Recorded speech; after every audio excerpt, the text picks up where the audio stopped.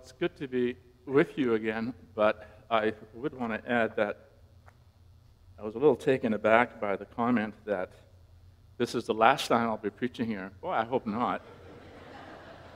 I'm just going away for a year, And Jenna will require a holiday once in a while when she gets back to work. But I know it was well meant, but just to clarify, I'd like to come back sometime. I've enjoyed this very much. We're going to read together the gospel, the good news about Pentecost, from Acts chapter 2, the first 21 verses. And we read, when the day of Pentecost came, they were all together in one place. Suddenly, a sound like the blowing of a violent wind came from heaven and filled the whole house where they were sitting. They saw what seemed to be tongues of fire that separated and came to rest on each of them. All of them were filled with the Holy Spirit and began to speak in other tongues as the Spirit enabled them.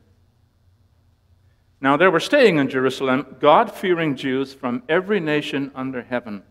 When they heard this sound, a crowd came together in bewilderment because each one heard their own language being spoken. Utterly amazed, they asked, "Aren't all these who are speaking Galileans? Then how is it that each of us hears them in our native language? Parthians, Medes, and Elamites, residents of Mesopotamia, Judea and Cappadocia, Pontus and Asia, Phrygia and Pamphylia, Egypt and the parts of Libya near Cyrene, visitors from Rome, both Jews and converts to Judaism, Cretans and Arabs. We hear them declaring the wonders of God in our own tongues." Amazed and perplexed, they asked one another, "What does this mean?" Some, however, made fun of them and said, "They've had too much wine." Then Peter stood up with the 11, raised his voice, and addressed the crowd. "Fellow Jews, and all of you who live in Jerusalem, let me explain this to you. Listen carefully to what I say. These people are not drunk, as you suppose. It's only 9 a.m. No, this is what was spoken by the prophet Joel. In the last days, God says, I will pour out my Spirit on all people. Your sons and daughters will prophesy. Your young men will see visions. Your old men will dream dreams. Even on my servants, both men and women, I will pour out my Spirit in those days, and they will prophesy. I will show wonders in the heavens above and signs on the earth below, blood and fire and billows of smoke. The sun will be turned to darkness, the moon to blood, before the coming of the great and glorious day of the Lord. And everyone who calls on the name of the Lord, everyone who calls on the name of the Lord will be saved." This is the word of the Lord. Pentecost congregation is all about power. Lech Walesa, leader of the Polish Solidarity movement that unseated Soviet power in Poland in the 1980s, loved to tell this little story about power. There were 4 people stuck together in the same compartment on a train traveling across the Polish countryside. A young woman, an elderly woman, a solidarity worker, and a Soviet soldier. Along the way, the train went through a tunnel in the mountains. For some moments, it got so dark in their compartment, no one could see anything. And in those moments, 2 things happened. First, there was the sound of a passionate kiss. Immediately following that, there was the sound of the hand slapping a face. When the train came out of the tunnel, all 4 people had smiles on their faces. The old woman said to herself, "I'm proud of that young girl. One of those men got fresh with her, and she clobbered him." The young woman thought, "This is funny. One of those men wanted to kiss me, but he kissed that old woman instead, and she slapped him a good one." The soldier said to himself, "This just isn't my day. That fellow kissed a pretty girl, and she slapped me by mistake." solidarity worker smiled and said to himself, that was a good one. I kissed it back in my hand, gave that soldier a good smack upside his head, and I got away with it. The humor of the story, you understand, is that it has to do with power to turn things upside down. A powerless solidarity worker makes a fool of a powerful Soviet soldier, and two vulnerable women each feel good about the power they think the other has. Power. Power is at the heart of the Feast of Pentecost we remember and celebrate today. The power of God's Holy Spirit unleashed on Pentecost to turn everything, including your lives and mine, upside down in order to turn everything right side up. This is what Jesus told his disciples before he ascended into heaven. You will receive power when the Holy Spirit comes on you, and you will be my witnesses in Jerusalem and in all Judea and Samaria and to the ends of the earth. It had been 10 days since Jesus had returned to heaven. 10 days of praying and wondering what they were going to do without him. When suddenly they heard a holy hurricane headed their way. Before they could defend themselves, that mighty wind had blown through the entire house, striking sparks that burst into flames above their heads, with every one of them filled to the gills with the breath of God. And then it was as though something just clamped down on them, and their breath came out in languages they didn't even know they knew. They set up such a racket that in no time they began to draw a crowd. People from all over who were in Jerusalem for the Feast of Pentecost began gathering around, surprised to hear someone speaking their own language so far from home. Parthians stuck their heads through the door, expecting to see other Parthians. Elamites looked around for other Elamites. Libyans expected to find other Libyans, but what they all saw instead were this motley group of Galileans going on and on about God's mighty acts like a bunch of PhDs in Middle Eastern languages. And before the day was over, the church had grown from 120 to more than 3,000 souls. Shy people had become bold. Scared people had become brave. Lost people had found a sure sense of direction. Disciples who had not believed themselves capable of tying their own sandals without Jesus around discovered abilities within themselves they never knew they had.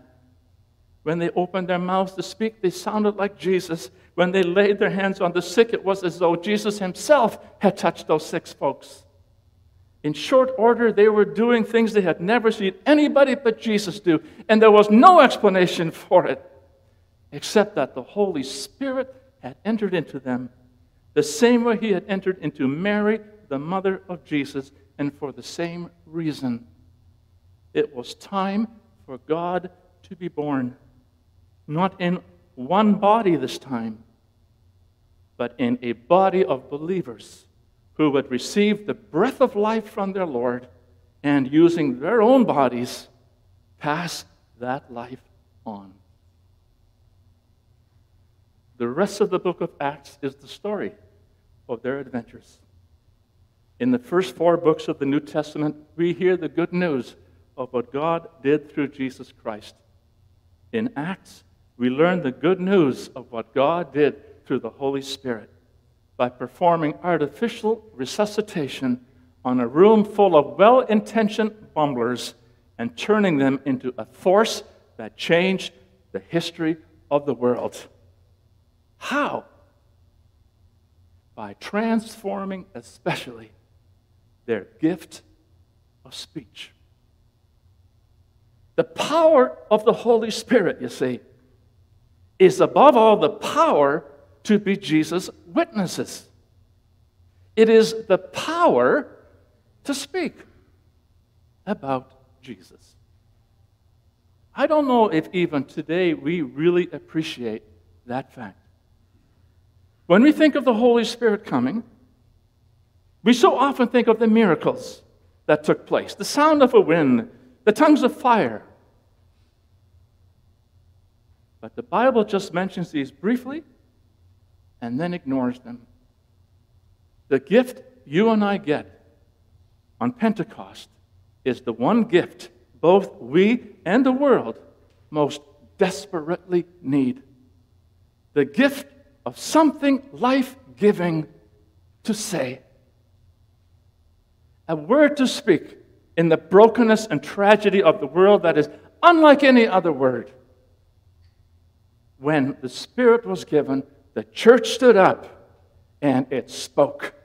It moved from silence to sound, and the whole world heard the good news in its own languages. Peter explained it to those confused Parthians, Medes, Elamites, Libyans, and all the rest like this. This, he says, is what was spoken by the prophet Joel. In the last days, God says, I will pour out my Spirit on all flesh, on all people. Your sons and your daughters will prophesy. Your young men will see visions. Your old men will dream dreams. Even on my servants, both men and women, I will pour out my Spirit in those days, and they will prophesy. That is, your sons and your daughters will have a word to speak. Namely, that life is stronger than death, that hope is deeper than despair, that every tear will be dried, and that in the power of the resurrection of Jesus Christ, death and pain will one day be no more. That word is our gift to speak. Pentecost is the fulfillment of Joel's prophecy. God's Holy Spirit is unleashed on all God's people. Unlike too many of God's people, past and sadly present, the Holy Spirit is no respecter of persons. Gone is any age barrier. Joel's prophecy mentioned young men who see visions, old men who dream dreams. Gone is any gender barrier. Daughters and women will prophesy along men and sons.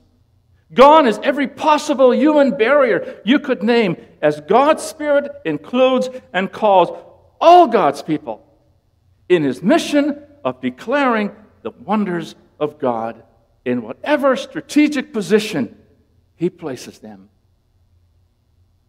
It begins with Peter, who just 53 days earlier, even when given 3 opportunities, had been unable to find in himself the words to even say, yes, I was with Jesus. But here he is, out in the street, preaching to the crowds. This is the one outstanding, lasting message conveyed through the spectacular events of Pentecost. The power given to all God's people, to everyone here, to speak good news. I know it's not easy. I preached for a living, and though I'm not as nervous as when I first began, I still don't eat very much for breakfast if I'm preaching live on a Sunday morning. The fact is, the majority of people, according to every survey I've ever read, fear public speaking even more than they fear death, which some of you will remember led Jerry Seinfeld once to comment, this means that the average person, if you go to a funeral, you're better off in the casket than doing the eulogy. Not sure you take it to that extreme. But it is frightening to speak in front of a crowd. I know it. And when the speaking is about God, it's even more frightening. I need all the help I can get, and so do you. So do you, yeah. Because don't think, well, you're the preacher, we are the congregation, right? Wrong. In the last days, God says, I will pour out my Spirit on all people, and you will prophesy. Martin Luther put it like this: everyone, by virtue of baptism, is called to preach. All baptized Christians are expected to speak the gospel to their neighbors, to testify to the mighty works of God, to tell people about Jesus. The thing is, on Sunday morning, we cannot all possibly speak at the same time and be understood. So some of the baptized are designated to speak on Sunday morning to equip the rest of us to speak about Jesus Monday to Saturday. The preacher preaches, why? So that the congregation may preach. The simple truth of Pentecost is this: if you are a Christian, you are called to bear witness, to testify to the hope that is within you, to tell people about Jesus. And I know that is easier for me to do here on Sunday morning, and harder for you when tomorrow you get into your classroom, or you go to your workplace, or you sit with someone over a kitchen table, or speak to someone over the backyard fence. When I speak in church or at a wedding or at a funeral, I am protected by my office, by who I am. I am a pastor. So to speak about God is my job. It is expected of me also by unbelievers and atheists who accept it from me. Once I get outside of here, though, once you get outside these walls, that protection is gone. But the Holy Spirit is not. The Holy Spirit is not.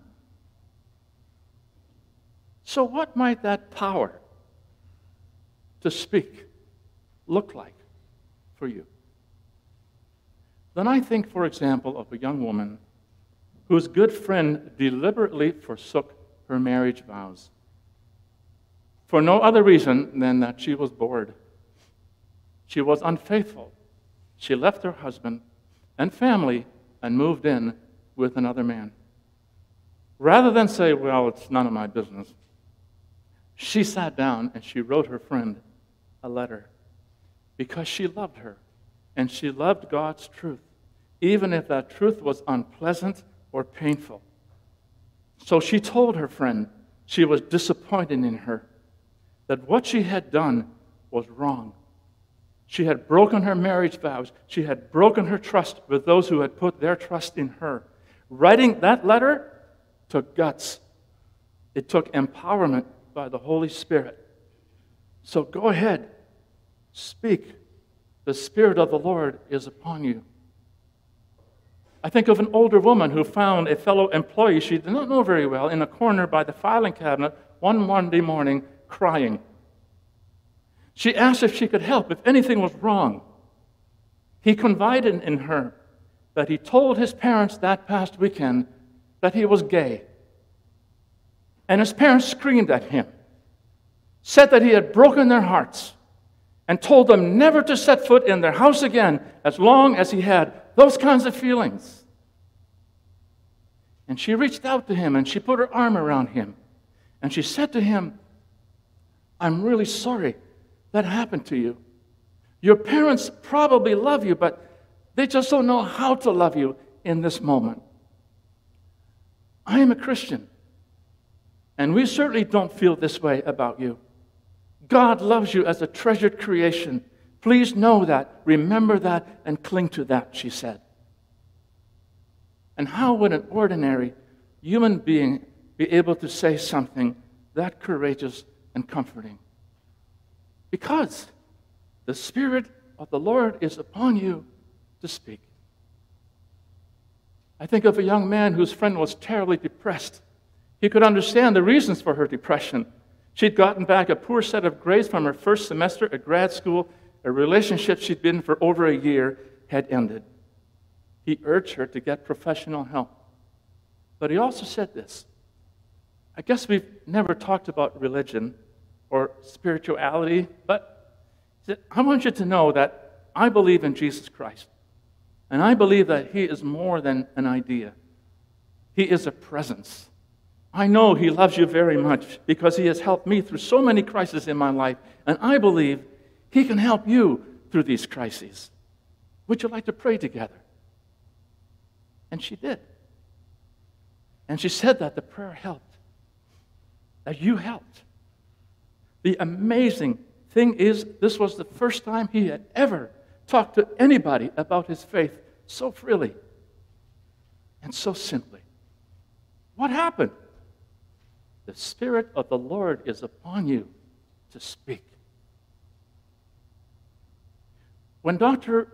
Elizabeth Kubler-Ross was writing her well-known book, became famous, on death and dying, part of her research involved interviewing dying patients in the hospital, trying to find out how they felt and thought as they faced the prospect of death. As she went from room to room, she noticed a significant pattern. Sometimes she would go into a dying person's room, and the person would be calm, at peace. She also began to notice that this was often after the patient's room had been cleaned by a certain hospital orderly. And so one day, Dr. Ross ran into this orderly in the hospital hallway, and she asked her, "What are you doing with my patients?"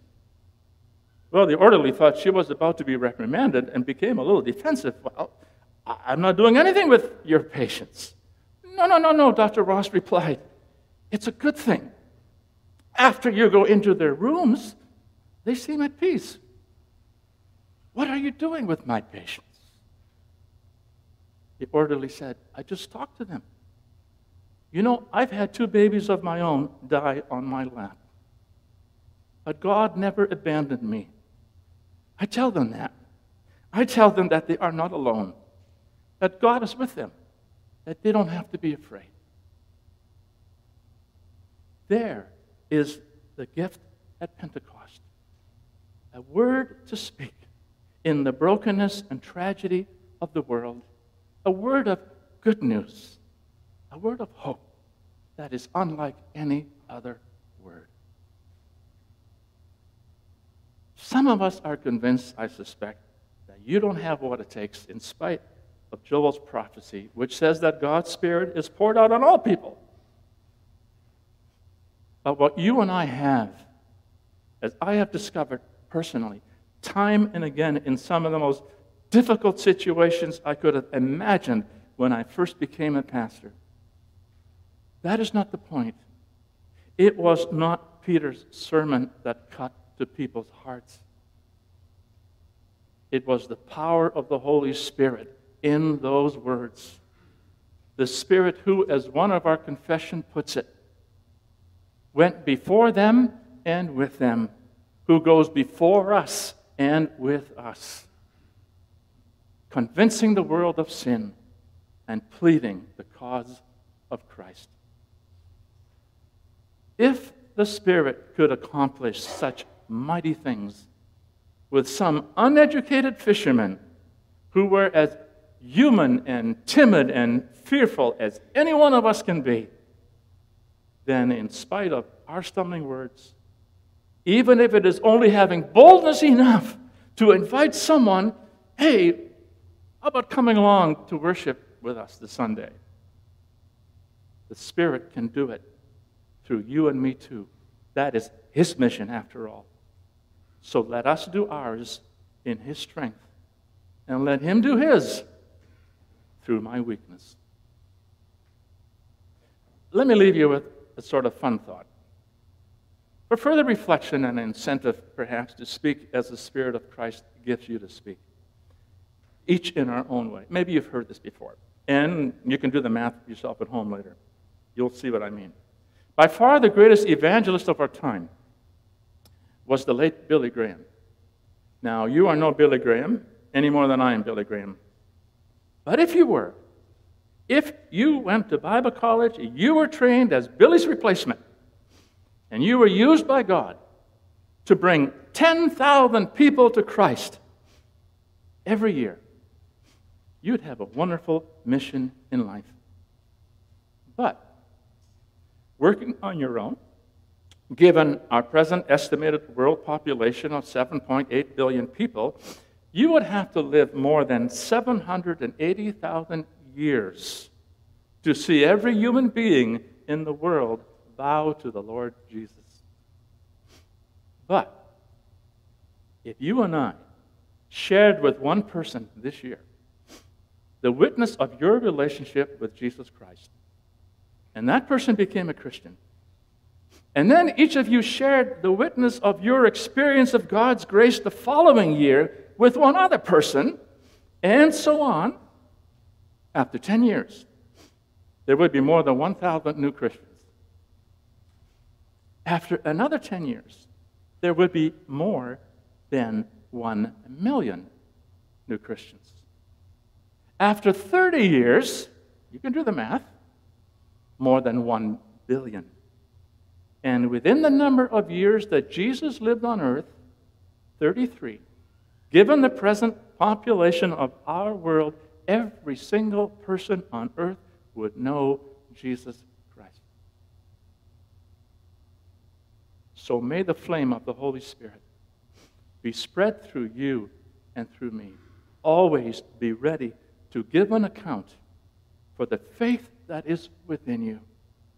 Preach in whatever shape and form the Spirit of God opens up for you.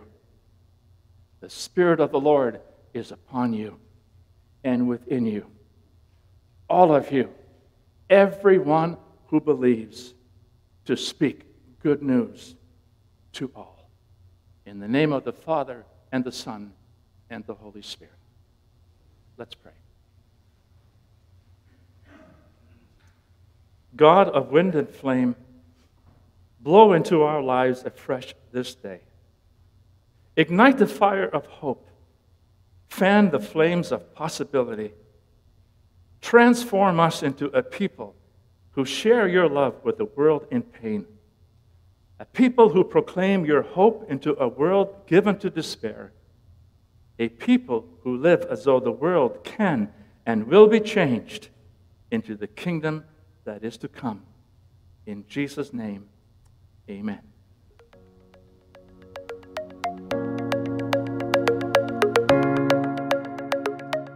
Thank you for listening to the Willoughby Church Sermon Podcast.